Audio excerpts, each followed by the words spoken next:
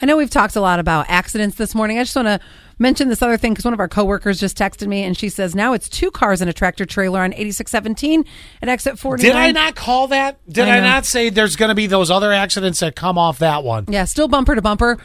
Just in case you were wondering, why am I getting a delay over close to the airport area, east and westbound? Yeah. That is why, my friends. And you will be there for a while unless you find a way to get off that highway. It's rough. So year after year after year, KFC has been doing these Yule logs that smell like fried chicken. Yes, they have. And they're bringing them back. Can I just tell you, though, my first job, I cooked fried chicken at a little thing called Convenient Food Mart in North Ridgeville, Ohio.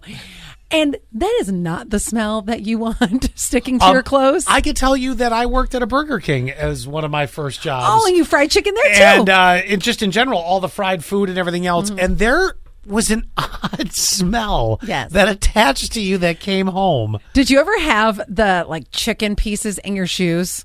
Oh, no. Oh, yeah, because we had the non-slip shoes. I remember those, yeah. Oh, yeah, they're real cute, black, Let me tell you what was hell on earth, though. What? If you accidentally forgot to wash your uniform shirt and you worked the next day and you had to put it back on. Yes. I mean, now do you understand? You know how you think I'm weird when sticky stuff touches me and I hate it, or lotion or oily or stuff like that? It all started at the BK. It might have stemmed from something like that, where it's all of a sudden, you're putting on yesterday's fried food. And on top of your 16-year-old armpit juice. Oh, yeah. Oh, my God. How would you phrase it like that? Why not?